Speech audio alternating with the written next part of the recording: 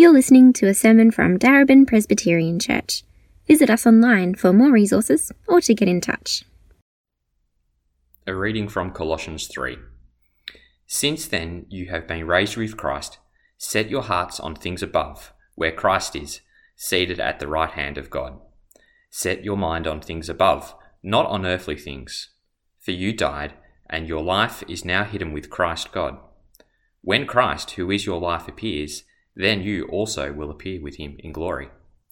Put to death, therefore, whatever belongs to your earthly nature: sexual immorality, impurity, lust, evil desires, and greed, which is idolatry. Because of these, the wrath of God is coming. You used to walk in these ways in the life you once lived, but now you must also rid yourself of such things as these: anger, rage, malice, slander, filthy language from your lips. Do not lie to each other, since you have taken off your old self with its practices and have put on the new self, which is being renewed in the knowledge and in the image of its Creator. Here there is no Gentile or Jew, circumcised or uncircumcised, barbarian, Scythian, slave or free, but Christ is all and is in all.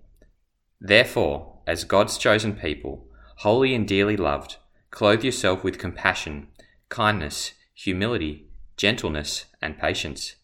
Bear with each other and forgive one another if any of you has a grievance against someone. Forgive as the Lord forgave you.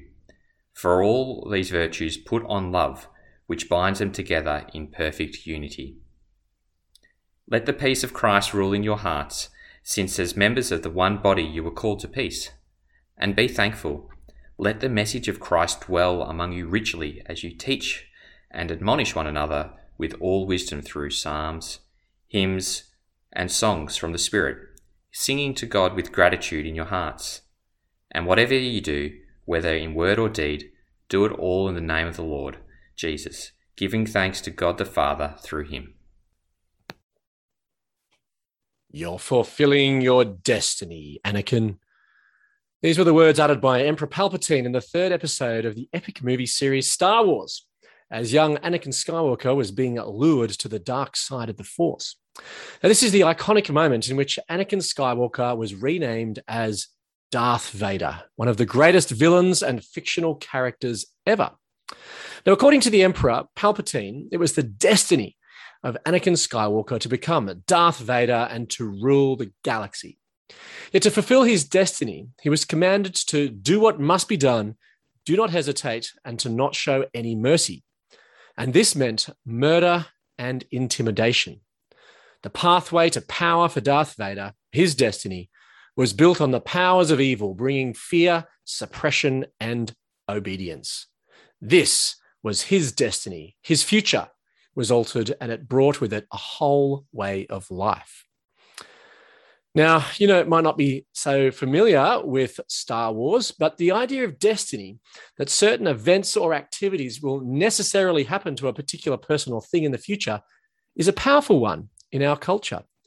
I found a website, How to Fulfill Your Destiny, and it offered some advice on fulfilling our destiny. And it said, destiny is living the life you were meant to live, something only you can determine. Now, it's common in our world to affirm destiny and also that we have the power to determine our destiny. Destiny, like the choice Darth Vader had, is a choice that we all have. Now, when someone becomes a Christian believer, it actually alters their destiny. Their future will be different. Now, the choice to become a Christian, unlike the choice Darth Vader made, is not going to involve wearing black clothes, a big helmet, altering our voice, and be called weird names as we use magical powers. But it will involve a change.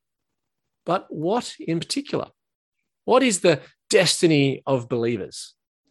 Well, the destiny of believers is at the heart of Colossians 3, the passage we're looking at today. And in this passage, the Apostle Paul summarizes the destiny of believers and what it means to fulfill this destiny. Now, if you have Colossians 3, 1 to 17 open, we can see where we're going today. And Paul starts by summarizing our destiny in verses 1 to 4. And then he describes what things are not connected with that destiny in verses 4 to 11, and then shares what behaviors are connected with the destiny of believers in verses 12 to 17. So we can consider perhaps, verses 1 to 4 as destiny, verses 4 to 11 as death, what to put to death, and then verse 12 to 17 as drapes, what things believers will wear as they fulfill their destiny. This passage opens with a profound and rich description of the identity and destiny of believers. It builds on and extends the logic of the previous chapter. Notice it starts with since then or therefore. So Paul is making a logical connection to what's just come before. Well, what's Paul just been saying? Well, Paul is continuing to outline the implications of the profound theological truths he's described in the previous chapter. In 2:5, Paul affirms that the Colossians have received Christ. Therefore, they should continue in him, 2:5. But not just because this is a nice idea and a useful piece of knowledge and information. No, they should continue in him because believers have been brought to fullness in Christ and united to him. He says in 2:12 that believers have been buried with him in baptism and also raised with him through your faith in the working of God who raised him from the dead. So receiving Christ, believing in Christ, putting faith in him is far more than just a nice thing to know. We actually become connected with Christ. We are connected with him in the most profound experience, in his most profound experience, which is of his death and resurrection, which is symbolized by the down and up motions. Hence, we have been buried with him in baptism and then raised with him through our faith in God who raises the dead. And the idea of being united with Christ is a profound one. Like being in an airplane, a submarine, or a roller coaster, you're connected with them. Wherever they go, you go. The roller coaster dives down and you dive down. The roller coaster twists and you twist. The roller coaster then suddenly rises up and so does your lunch. We are united to Christ. So wherever Jesus goes, we go. Wherever Jesus is, we are. And so then Paul outlines a series of implications of being united with Christ and rooted in him. In 2:20, he deals with the implications of dying with Christ. Because you've died with Christ to the elemental forces of the world, because you're united to Christ who's defeated these forces and everything they stand for, you aren't bound by them anymore. And then in the passage we're looking at now, he turns to the implications of being raised with Christ. Colossians 3:1, since then you have been raised with Christ. What happens? What happens when the Jesus roller coaster rises? Well, Paul says there, set your hearts on things above, where Christ is, seated at the right hand of God. Our hearts are what we seek, our heart's desires, strivings and longings. And Paul is saying that there is to be a congruence between our attitudes and behavior and where Christ is. And now Paul describes two contrasting realms, the realm above and the earthly realm. Now, Christ is found in the realm above, in heaven with God, seated at the right hand of God. He's been raised up above. And because we're connected with Christ, we're united with him. So the believers are to follow. Our destiny and attitudes are inextricably linked with him. So we are to seek after the realm of Christ, where Christ is. Now, believers aren't physically with Christ in heaven yet, but Paul still exhorts believers to live as though they are above, in heaven. They're to seek after what is above. So even though Christ is in heaven, believers are to set their minds on that reality because we're connected with Christ and because it's our destiny. Now, Paul explains this further in verses 3 and 4, where he says, you died. Now, clearly, the believers aren't dead because otherwise it would be relatively pointless writing them a letter. So in what sense have believers died? Well, it's because of the connection with Christ. Because believers are connected with Christ, they are united with him in Christ's death to the old way of life. This old way of life is aligned with the earth. So when we're connected with Christ, the old way of living, the values, the attitudes, the strivings and longings of that old way connected with the earth is no more. It'd be a fairly unpopular roller coaster if you died when you went on it. But when we believe in Christ, our old way of life died and is finished. But more than that, when we believe in Jesus, when we're united with him, our own identity is altered. We're not simply strapped onto Jesus like a roller coaster. The fundamental nature of who we are is altered. So much so that Paul can now say that our life is now hidden with Christ in God. Our identity is now so caught up with Christ that our own life is concealed in him. I heard of a man in Pakistan who once, when asked, "Who are you?" he would answer, "I am a Christian." For to him, being a Christian was foremost in his identity. Now, it's not that we cease to be an individual, like, say, Eastern mysticism, but our identity is now so caught up with Christ that we can't describe who we are without reference to Christ. It kind of feels a little weird, sort of Pirates of the Caribbean, part of the ship, part of the crew idea, where crew members become part of the ship. It's sort of a concept, but so deep and so profound is the interconnection between Christ and the believer that our lives can now be described as hidden with Christ and almost interchangeable with Christ. Christ is our life. So then it naturally follows that our identity is also intertwined with Christ. Verse 4, when Christ, who is your life, appears, then you will also appear with him in glory. Our destiny is found in Christ because believers are united with Christ. And this destiny is glory. Glory of eternal life with Christ forever. Glory with Christ is the ultimate destiny of every believer, which is a massive contrast to the prevailing thoughts of our world, and particularly the culture around us in the inner north of Melbourne. Our world claims that we determine our own destiny. Destiny is a choice, and that we are free to make and determine our own destiny.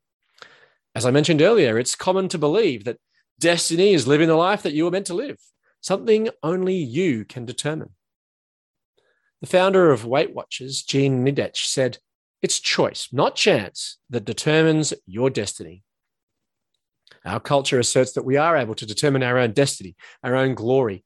Our world needs to do this because there is nothing above, no greater purpose, no greater destiny. We're free to just live for today. As the famous John Lennon song Imagine says, "Imagine there's no heaven. It's easy if you try." And this summarizes our world's perspective. There is nothing above. We're all alone. There is nothing above to help us. So what happens? Just imagine all the people living for today. That's our destiny. Human created, human empowered, living for today, not living for anything above and beyond our present circumstances. Now, some find comfort in the fact that our destiny is in our own hands. But the tragedy of our anxious and insecure world is that we're not able to do this. I wonder if our modern age is described as the age of anxiety because we have nothing above to connect to. And we're desperately struggling to create something in our lives to give us meaning and purpose as we live for today. The idea that we might be able to create our own destiny may appear liberating and empowering, but in the end, it becomes enslaving and demoralizing because we're not ultimately in control of our destiny. If the COVID-19 pandemic has taught us nothing else, it's taught us that we are not in control of the world. We cannot ultimately shape our destiny. There are forces bigger than us which will shape our destiny and our future, no matter how strongly we believe it. But even if we did find an inspiring and motivating destiny and purpose to shape us here in modern Melbourne, that motivating image is ultimately shattered by death. Death slams a wrecking ball through the personal destinies that we might construct, our achievements, reputation, finances, legacy. In death, it's all gone. For the ultimate destiny of humanity is that in our godless, materialistic world of the inner north of Melbourne is not anything glorious, but death. Our destiny is constrained to a small wooden box as our ashes become worm food. We can try and define and create our own destiny, but this will end in inglorious failure. Yet there is good news for the believer. For in Christ, our destiny is glory because we are united with him. And then Paul continues and unpacks the implications of this. And we can see in verse 5 another therefore. As a result of this, Paul makes a series of exhortations or imperatives. He outlines the implications of setting our hearts on Christ and seeking the above. And the implications are not ritualistic. It's not about performing the right actions. It's not about saying the right set of words. The implications are ethical. It's about living a certain way. Your identity changes the way you live.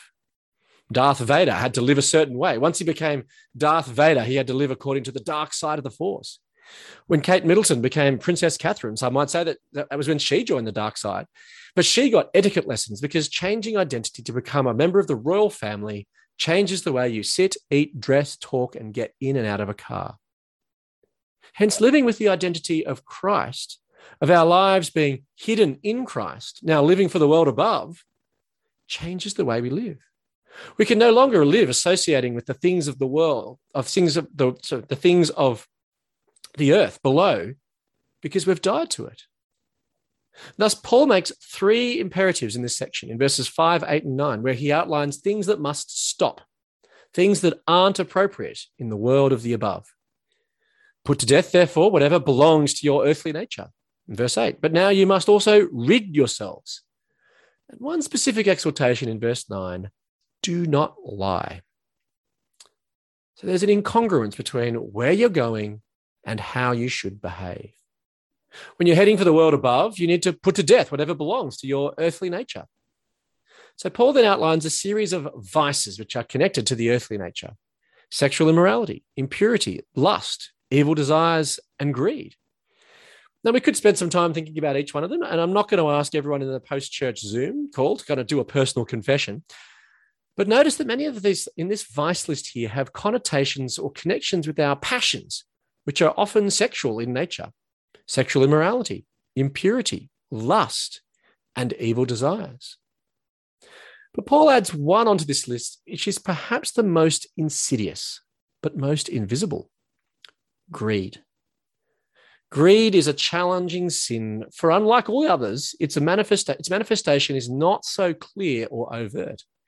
Sometimes greed masquerades as financial prudence or saving for retirement or wise financial decisions. Yet greed is so bad, it's described as idolatry.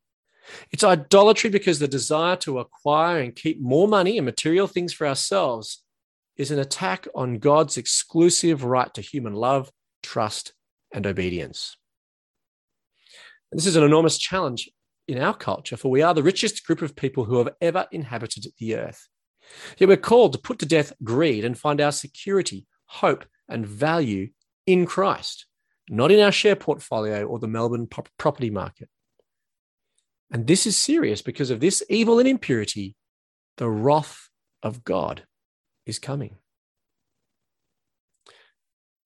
And Paul then continues, in light of this and in the seriousness of the anger of God, with yet more vices to be put off, things inappropriate for the world above: anger, rage, malice, slander, and filthy language from your lips. Do not lie to each other, since you have taken off your old self with its practices. Now, notice here, Paul is commenting more on interpersonal relationships and the use of the tongue. Things like slander, filthy language, and lies.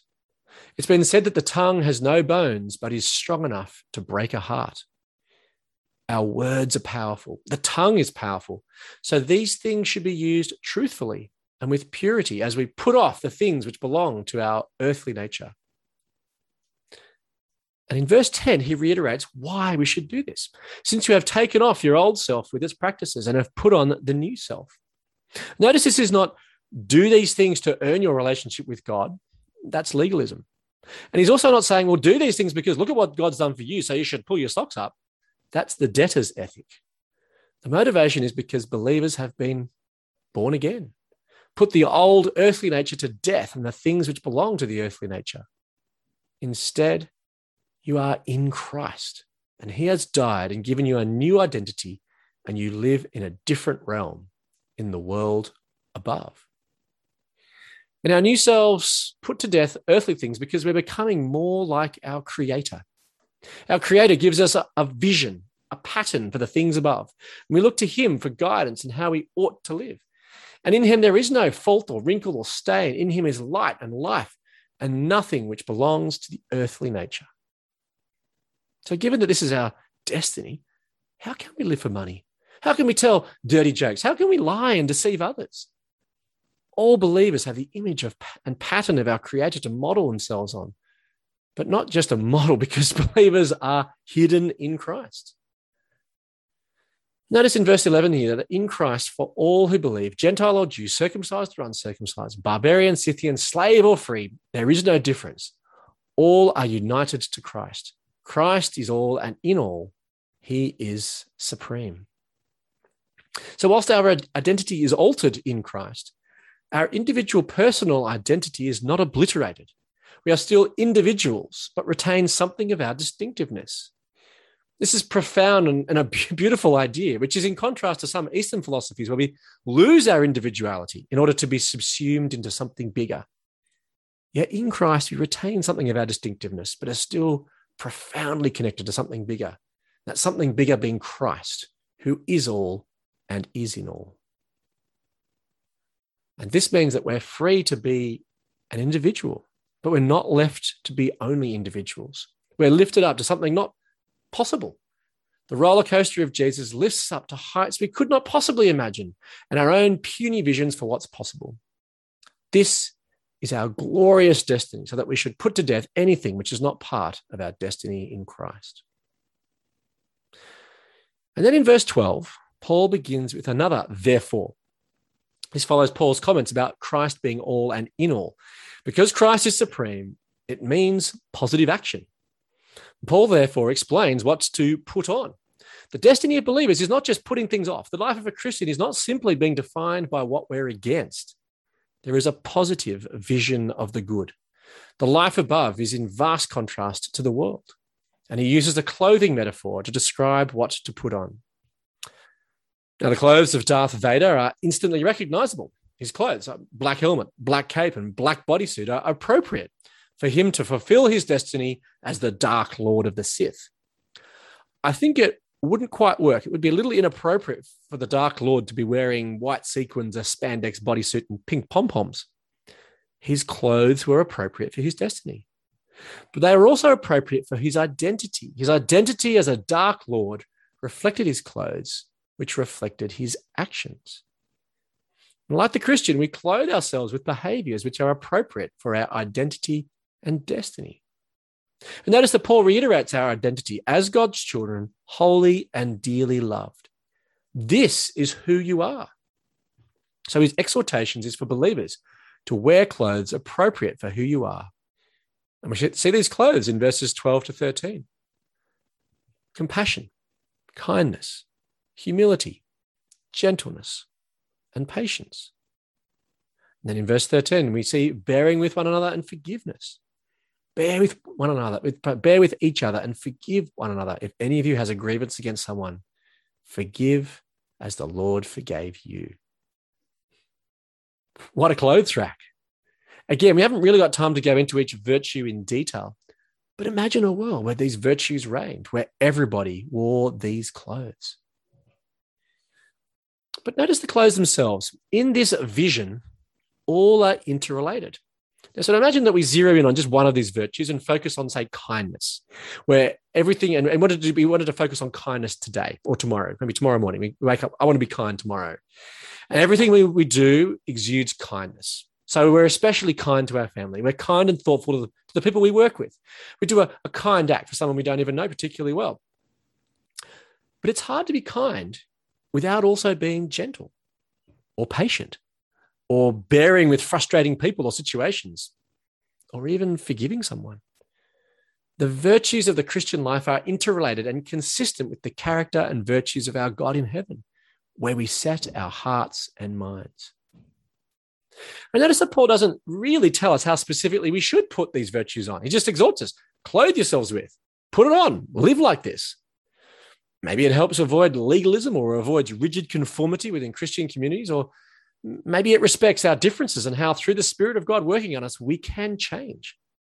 For instead, he's presented a vision of the virtues befitting the life above. And then in verse 14, we see the capstone of these virtues, of this vision. And over all these virtues, put on love, which binds them all together in perfect unity. Love. It isn't surprising that the virtue which rules them all is love. It's consistent with the characteristic which also describes the heart and essence of God. God is love. We are to live as God is. We are to live in love. And love, I think, can be radically different to the dominant virtues of our culture. I think our culture is defined by virtues such as tolerance, or maybe equality or diversity, each noble and worthwhile ideals, but they are impoverished as providing a vision for society. For love is so much more profound and personal. I'm not sure if you'd feel terribly pleased if someone baked you a cake for your birthday and put "I tolerate you" on it, or if you went to sleep each night feeling tolerated by those around you, or knowing that people only do things for you because it fulfills a diversity quota or ensures a certain form of equality. Now, these things and tolerance is impoverished as a totalizing moral vision for our society. And over all these virtues, put on love, which binds them all together in perfect unity. Love has been described as the supreme emotion, and it forms the centerpiece of the Christian vision of the good life. This is a radical, countercultural vision for the good life. And in this vision of the world above, where Christ reigns, where we are to set our hearts, our affections, our desires, our longings, and desires. Indeed, this is one of the reasons that I'm a Christian believer, because I believe that the Christian message offers what I call a vision for the good, a vision of what true flourishing looks like, a vision above. Because I think humans have an intuition that there is something greater, that there is a pure, noble, and beautiful path. But if we're just matter and energy, if there's nothing above, then there can be real no vision for the good life. We can try and create one for ourselves, but I think that whatever we could create, it would be inadequate compared to the binding power and unity of love when we emulate the God who is love. So then in light of this, Paul can conclude by encouraging the believers to have peace, be thankful and sing. For this is all good news, isn't it? It's interesting that one of the chief outcomes of living for a destiny beyond ourselves, something that we didn't have to create, is peace. Something our anxious world longs for. It thinks it can find by living for today, but is actually found in living for something above, something bigger than us, something in Christ. And we are reminded that whatever we do, to do it all in the name of Jesus Christ, because it makes sense to do everything for Christ, because he is our life and our identity, and in him is tied our destiny. We are to drape ourselves in Christ, do everything for his name, clothe ourselves with the virtues of our destiny in Christ. So there we have Paul's manifesto to the believer of our destiny and identity. Our destiny and identity intertwined in Christ. There are things which we are put to death, and there are things which we drape ourselves in. A glorious vision of the future. So how does this look for us? Well, recently I participated in a short online leadership course as an alumni of UNSW, where I did my undergraduate commerce degree. And the focus of the course was on sustainable leadership. And one of the modules encouraged us to develop a leadership statement. We're asked to write a statement of our desired identity and legacy. Notice it did assume that you can create your own identity, but in developing our leadership statement, we had to write down, what are the traits that you wish to be known for? What are the traits someone in your role should exhibit? And then the module facilitator asked, in 10 years' time, when a colleague might be describing you to someone else, imagine they're using descriptive words to describe you. What would you want those words to be? She went on and said, if you could use 6 words that you would like a colleague to use to describe you, what would they be? The module facilitator suggested things like innovative, independent, strategist, efficient, leading, calm. So maybe think, what would you put down? What traits would you like to describe you in 10 years? Funny, visionary, inspiring, competent, tolerant, fair? What about compassionate, kind, humble, gentle, patient, loving? These are 6 words, 6 traits, which are the clothes and behaviors which are connected with those who are in Christ. This is our destiny. This is our future. This is our vision. This is who we are in Christ, who is our life and our all. So since we've been connected to and raised with Christ, we live with this. We fulfill our destiny by doing everything, word or deed, in the name of the Lord Jesus Christ, giving thanks to God the Father through him. Amen. And let's pray. Father, we thank you for such an inspiring clothes rack of virtues that we're to put on. Help us to live as people of love and reflect you as the God who is love. Amen.